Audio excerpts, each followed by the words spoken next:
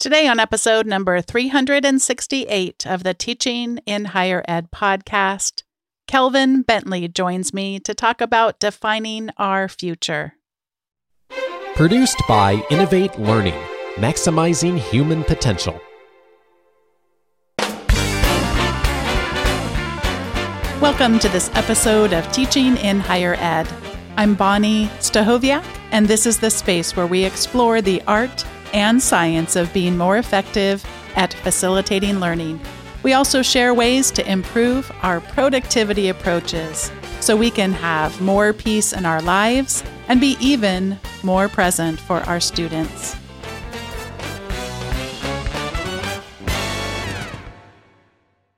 Today I have the privilege of welcoming Kelvin Bentley to Teaching in Higher Ed. He has over 19 years of experience in the field of online education as a faculty member, administrator, and consultant. Kelvin currently serves as a digital learning consultant for Success Academy charter schools. Kelvin has written recent articles on digital learning for publications that include EDUCAUSE Review and Inside Higher Education, and he and members of Tarrant County College's Connect campus were recipients of Blackboard's 2017 Catalyst Award for Inclusive Education. Kelvin earned his master's and PhD in clinical psychology from the University of Delaware. Kelvin, welcome to Teaching in Higher Ed. Thanks, Bonnie. Thanks so much for having me on today.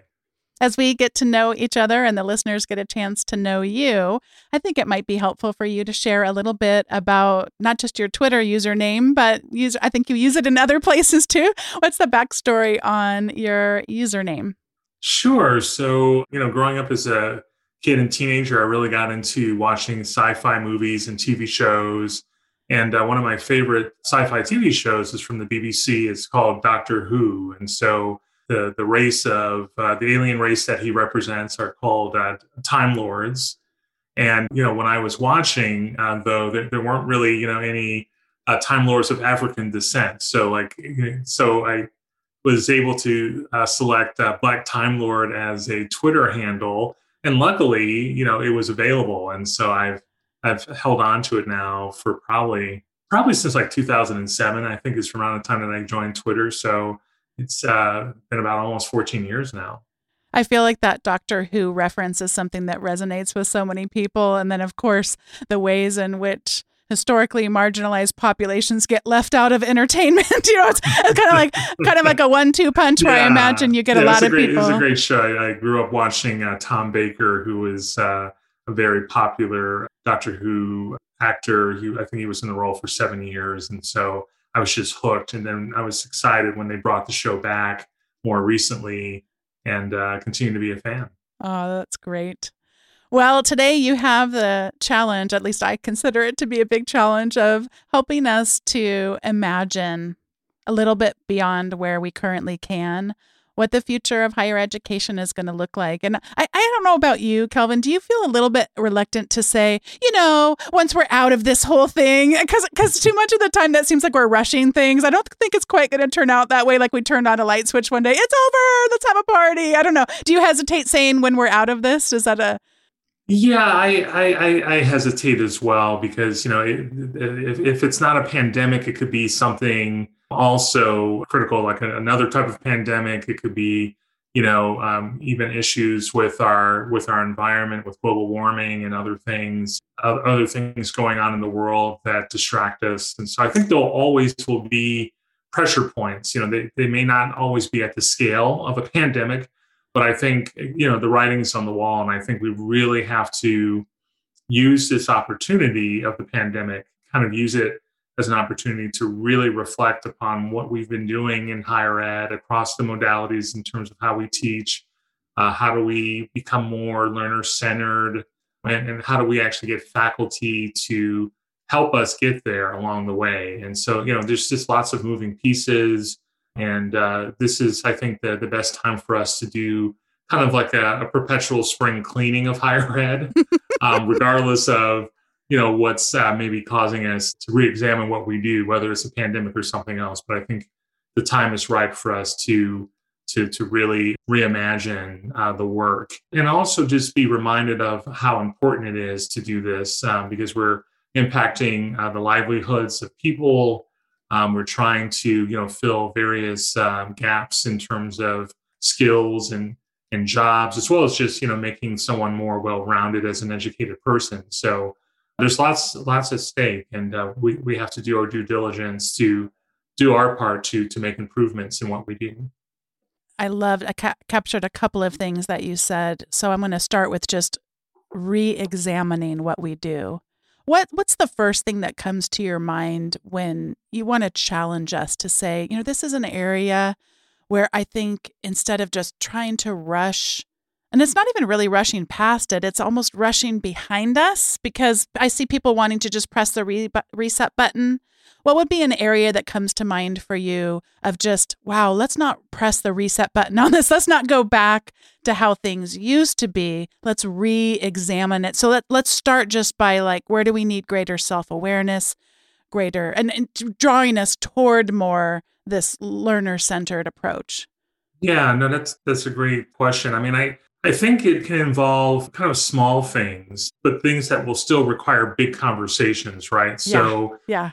I'm a very big proponent of making higher education much more transparent, not just to external stakeholders, but just within an institution, even within academic departments. We're not always aware of what one hand is doing versus the other across people. And I think we need to have a way to kind of, bring our instructional skills, our toys, so to speak, to the table so that we can kind of compare, how do we actually teach introduction to psychology? How do we teach sociology courses or math courses and have everyone kind of report in and share what do they do? What types of textbooks do you use? What type of real life examples are you leveraging?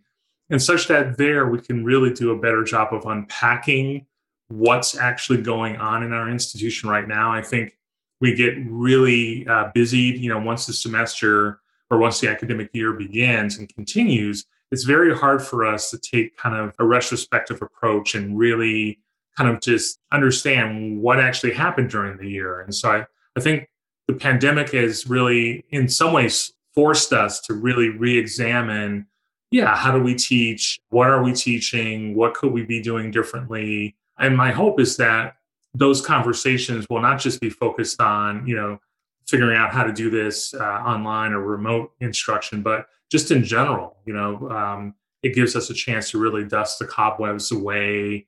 We get a Swiffer and try to figure out, kind of collectively, what are the good practices that are already out there, and what can we do to scale those, not just within disciplines, but hopefully across disciplines and across academic departments and community colleges and universities. And again, it's really encouraging faculty, giving them the space to be very transparent with each other, and for institutions to find ways to be transparent with each other in ways where they're not going to be threatened. Because I think, schools are reluctant to do that because they see each other as competitors, when really we're in this together. Our learners need us to be much more mindful of the work and sharing those good practices, and then collecting data around, are they still good practices, or are there other things out there we should be paying attention to?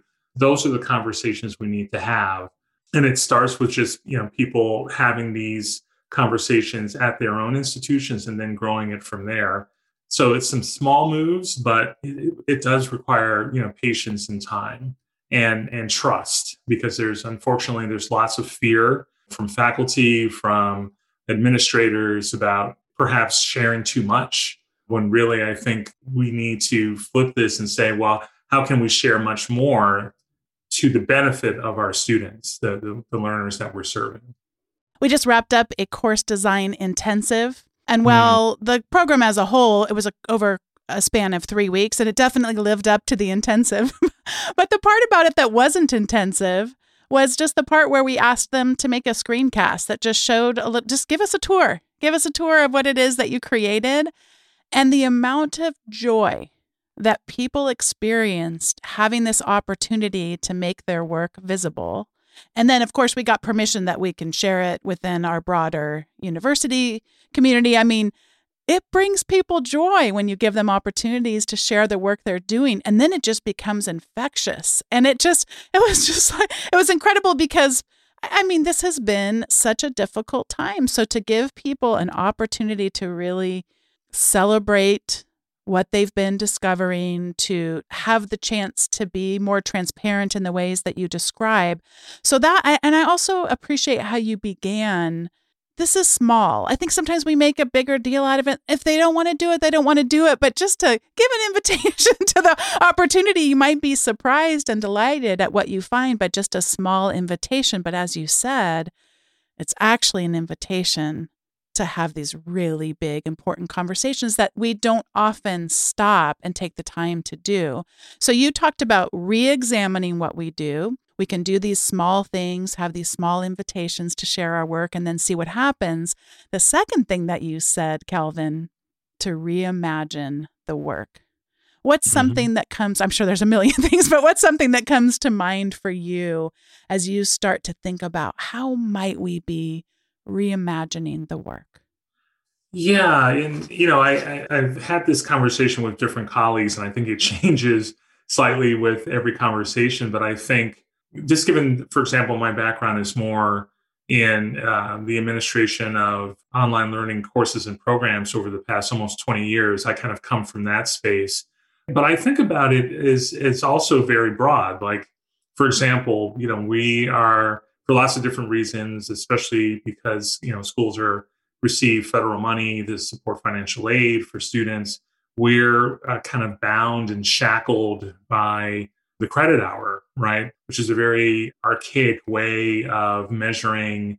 And Paul LeBlanc, the president of Southern New Hampshire, talks about this. Credit hour is very good about measuring butts in seats, but doesn't really measure or tell us anything about how much students learn or what competencies they've mastered. And so my hope is that we can, again, maybe come up with a parallel system, because, it would be, to your point earlier, you can't just kind of stop the ride abruptly and then start a new thing. So, but my hope is that we can have a parallel system set up such that schools will have an opportunity to pilot and then hopefully scale more competency-based courses and programs, right? So courses and programs that are defined by, again, measurable competencies that learners can demonstrate mastery of or some level of competency of, and then they move on to the next course, right, or the next set of competencies. And so that's what I really hope that we can actually get to. Our model is very addicted to kind of how things are now because of the federal regulations. That's kind of where we're at. And schools, of course, need the training, the education around what competency-based education is. Lots of schools have their own definitions of those. But if we can, kind of move in that direction, I think that would be great. I think we definitely need to leverage appropriate adoption of technologies, whether they are, adaptive learning platforms or even using success coaches, the folks that will kind of intervene to reach out to students when they need that extra push, and to also almost be kind of like a social worker in a way, right? Because as we know, learners, whether they are non-traditional or the new traditional students, adult students, we all have many things going on, especially given the impact that the pandemic has had on us. So having some more structured outreach to learners to help them achieve their goals and their learning credentials, I think that will continue to be important, and hopefully more resources will be provided to students to make all of that happen. And I think we need to do also a better job of reimagining our learning experiences. So there's lots of good research out there about learning science and about how we learn material. And, many of us who teach, we're leveraging perhaps tools and resources that are not designed really to help students, learn the material. Our lectures are still perhaps way too long than they need to be. They need to be smaller and chunked. And so those are some things that readily kind of come to mind. But I think a lot of it too is like data collection, right? Like, I don't know if we really do a great job other than giving students a course evaluation survey at the end, basically asked them, what was your experience like? And I think we need to leverage other data, better data to make hopefully more informed decisions that will help us improve the pedagogy, hopefully help improve our student services and the access to those student services around a student schedule. So we can't make everything on campus. We don't have to make everything online either, but we're going to have various options for folks so that there'll be a nice menu of student services as well that work for students. Very busy and hectic lifestyle. Yeah, one of the great challenges, of course, is that when we start to look at what competency-based education models might look like, when we try to make things more measurable, there are those who talk about then, what about the learning that you can't plan for? What about the learning that is unexpected or the learning that emerges in the moment? And while I don't tend to fall on that side, I tend to be someone who, I think my background just naturally probably, if anything, I've been too much of a planner. If anything, I've been too much of a trying to measure things. So this is not my dog is not in this fight. But I do think these are really important conversations to have because I think binary thinking isn't going to help us. So if we were to say that there is a way to go too measurable, too scripted, too defined, what would you want to caution us against? You know what I mean? Like where would we say you've gone too far in not recognizing that learning is messy and unpredictable? And sometimes you get a group of people together and you learn things none of you ever could have planned. Yeah, no, that's a great point. I mean, I think we have to, in order to protect this idea of learner-centered approaches or learner-centered teaching, I think it always goes back to us finding a way to find out what needs to change in our perception of the competencies and then how we measure them, or the resources that we put in front of students to hopefully help them acquire the knowledge, skills, dispositions that they're going to need to be successful in their lives as well as in the world of work. And I would just caution us to not forget the learner and really, figuring out maybe through focus groups, talking with employers as well, what skills, what competencies are the students truly mastering? What is the shelf life of those things? Are there other types of learning experiences we can provide in a program that will really help someone be, ready to take on certain types of jobs, or to be just prepared to take on those jobs later on? And so, again, bigger conversations. I think, schools like Western Governors University and others are really doing a good job of that. I mean, I think, the employers of their students, they think very highly of their students. Their School of Education is very strong in terms of their certification exam scores for their students for certain programs. And so not that WGU is their model is going to work for everyone, but I think there are some lessons learned, I think, from some of these larger providers of competency-based models that I think we need to have, deeper conversations with, Southern New Hampshire as well, and others. Capella also has their FlexPath model. And so I think there's opportunities to learn there, but the voice of the student, the student's learning experience, how the learner is being perceived out in the world, and making sure that we bring that information back. And then that will help us, I think, either add new competencies to our programs and courses and programs, or maybe do away with some, right? So that we have to always be in this mindset of, things change and our programs have to change perhaps more readily than what we've been doing in the past, waiting a year or two to make changes. Maybe there's an opportunity for a more agile approach for certain courses and programs to make them stand out and memorable to the student. I love the ideas that you're describing as far as the being more agile, and also I'm always trying to translate because I'm thinking, oh gosh, how long would it ever take us to get in my institution to get to something like competency-based education? We don't have to wait until the federal guidelines catch up with us. Right. We don't have to wait until our particular institution or our particular program were to get to something like that. we can really shrink it down. And one of the things I have found just really rich and helpful in my own teaching is just, and there's many people who have written about this and studied this, but just being more transparent about why we're doing stuff. Right. And in my business ethics class, I was very hesitant in it. I added in Mike Caulfield's SIFT framework. And this is a framework that helps people be able to evaluate the sources they're reading, as opposed to some of the outdated ones that aren't keeping up with today's media environment. And I was really hesitant because you'd go, well, business ethics, how does that relate to news, information literacy? And you go, well, I was having them bring business ethics news stories into the class. And in 2020, I wasn't liking what I was seeing about some of the stuff around the business aspects of COVID. Right. It was disturbing. But what I found to be so helpful is twofold. One is the transparency with which they had to do a lot of work. It was a HyFlex class, and a lot of it was asynchronous, a lot of work. But we started at the place, why are we doing this? Mm-hmm. And it wasn't just why are we doing this as a class, but you mentioned being student-centered. So how do you get your news today? What do you like about where you get it from? What works for you? What's not working? Is there anything that you would change about it? So whatever it is that you're teaching, to have a place where we might meet them. And sometimes the person's not going to know if I took a class about something that I knew nothing about. Then that's right. Kind of where we have to get really creative to be. And Maria Anderson, when she's been on the podcast before, talks a lot about making sure to incorporate opportunities to explore.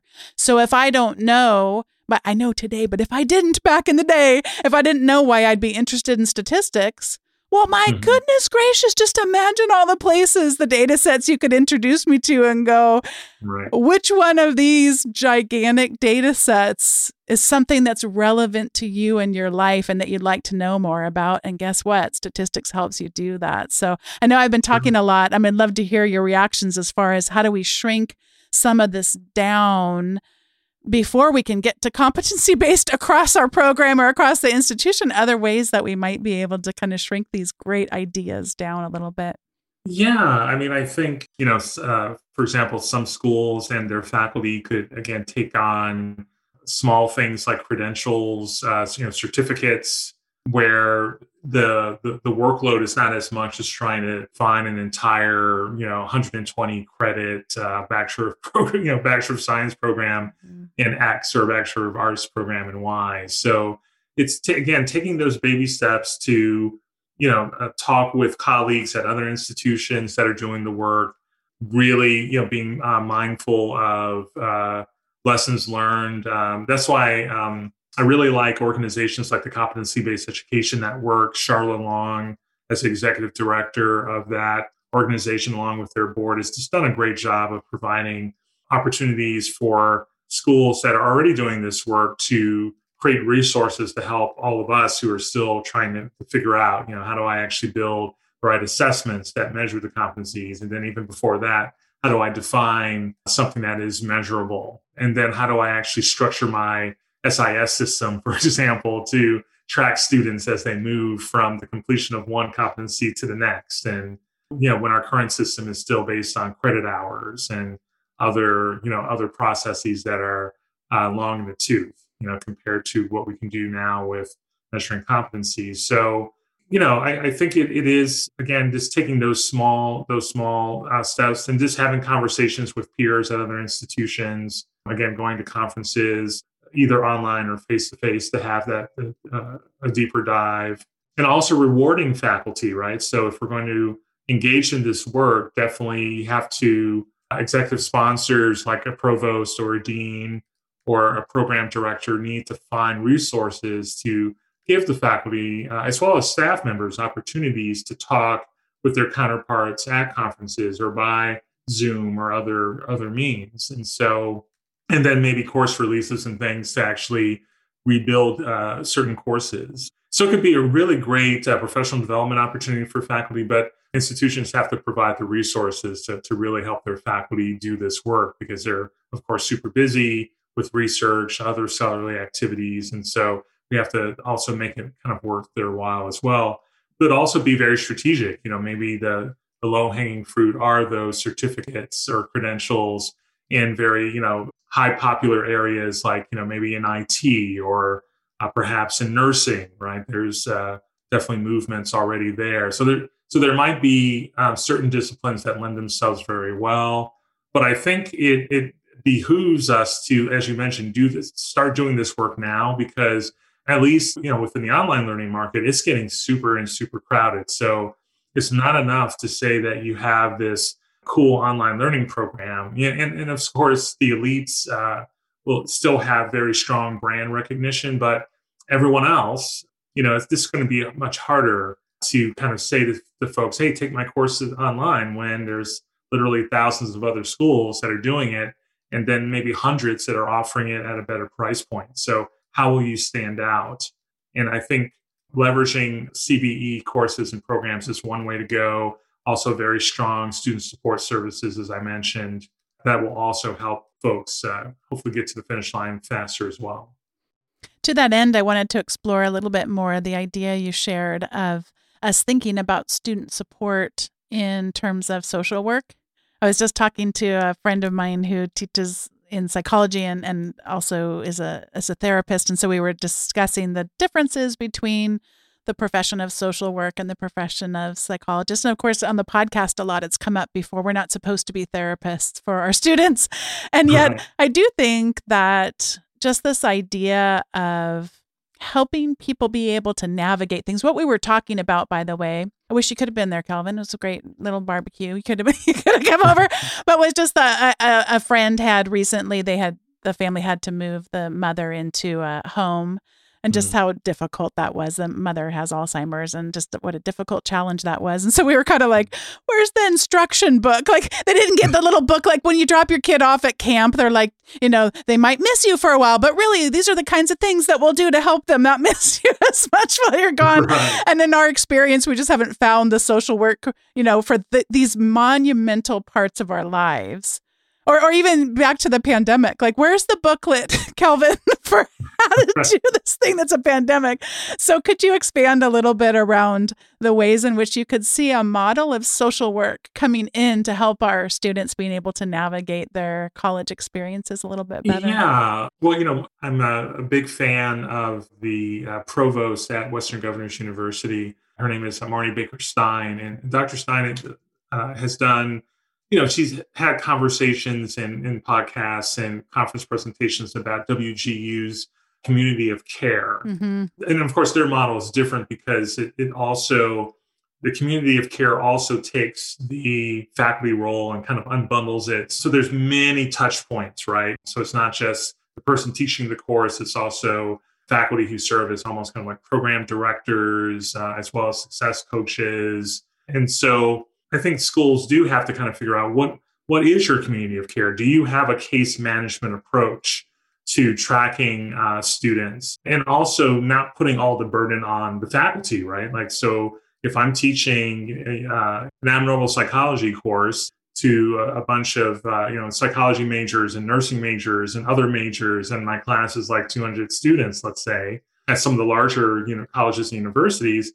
Myself, I'm not going to have the time to do that. Of course, my TAs are probably not really the right people either. And so how can I leverage the university or the college's advisors, or maybe success coaches who at least can be there when problems occur really at the course level? It's all about grades and non-attendance and those types of things, which then can be funneled into an early alert system that advisors and student success coaches can then access. So I think institutions have to kind of, again, think about their resourcing.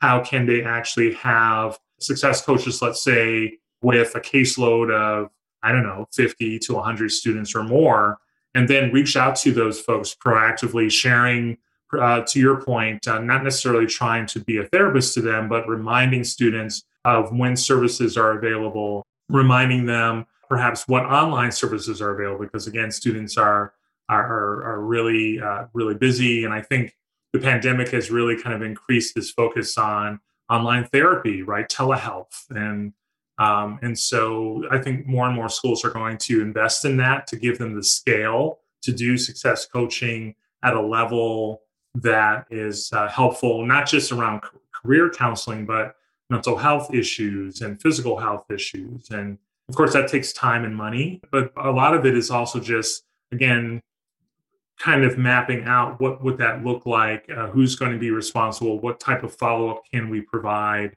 And I think those are some of the things that I think about. I mean, because I'm an online learning person in the past, I've done little things like, how can we actually build an online tutoring program? Because, we were telling students, hey, you could take all these courses online, but you have to come to campus for a tutor. That breaks the whole model, right? So I tried to do it from that standpoint of just kind of taking those steps.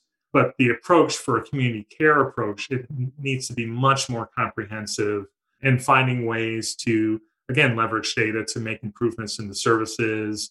Even things like online tutoring now, there are companies like tutor.com where even faculty can find out what are the muddy points that their students are bringing to tutoring sessions. Sometimes there's a big wall between what happens with tutors and what happens in the classroom. And so if we can even make those walls leakier where data can be shared, that can help us with our community of care approach in terms of helping those students by giving the faculty the data that they need to maybe do course corrects or to do special digital office hours or online learning office hours where they focus on those muddy points. I love the work of Sarah Goldrick-Rab and, of course, so many of her team and researchers on the Real College movement.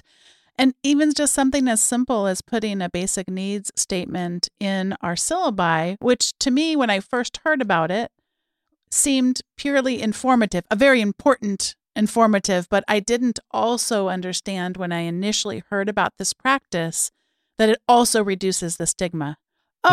Because this is in a syllabus means I'm not the only one who's sitting here hungry and doesn't have enough to eat. There are other people, because if there's enough people that they put it in a syllabus, probably it means I'm not the only one. I love that we can accomplish both aims in both being transparent about the information, but also helping people feel that it's okay and there are supports for you. I love that. Anytime we can do more of that, I think is so helpful.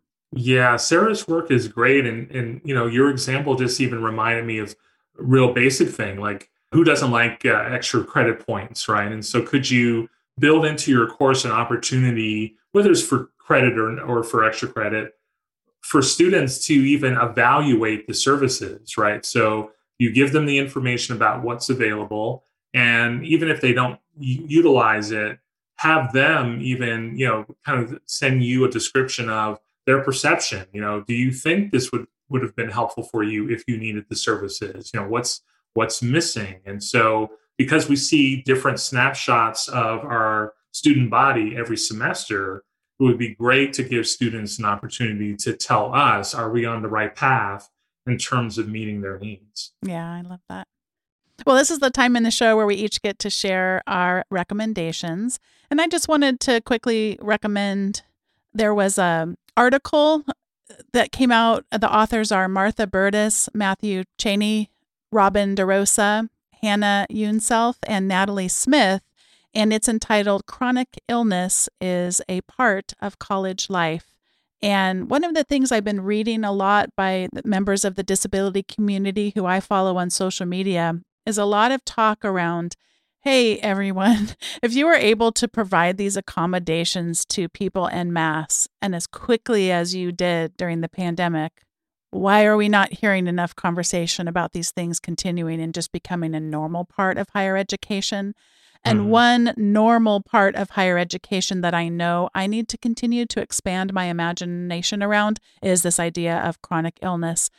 And both from a standpoint of our students so that I can continue to become more student-centered, but also our colleagues. And so it's just a really helpful look. They each share different stories, how this has impacted their lives, how it's impacted their classes, students, all kinds of things. It's a really nice resource. I encourage people to go and to read it. And ironically, I'm realizing now I didn't make the connection while we were talking. It's a blog that's posted on the Hope for College, and that is the organization that Sarah Goldrick-Rab leads. So yes, it's on their Medium blog post. So I'll send that to everybody in the recommendations. And Kelvin, what would you like to recommend to us today? Well, I have so many, but you got time. Okay, a couple. So I'll be quick, but I have a couple. I mentioned the Competency-Based Education Network. Would highly recommend listeners check out their webpage. It's a great resource in the sense that allows you to meet folks who are, again, engaged in this work at a lot of different levels. Again, there are going to be people from schools like WGU in Southern New Hampshire and others that have been doing competency-based education for years, as well as many who are just getting started, as well as those in between. And so there's usually an annual conference. This year is actually literally in my backyard almost. It's in near downtown Austin. I live in kind of northern Austin, Texas. So it's definitely worth checking out. And it'll actually, the conference will actually be in November.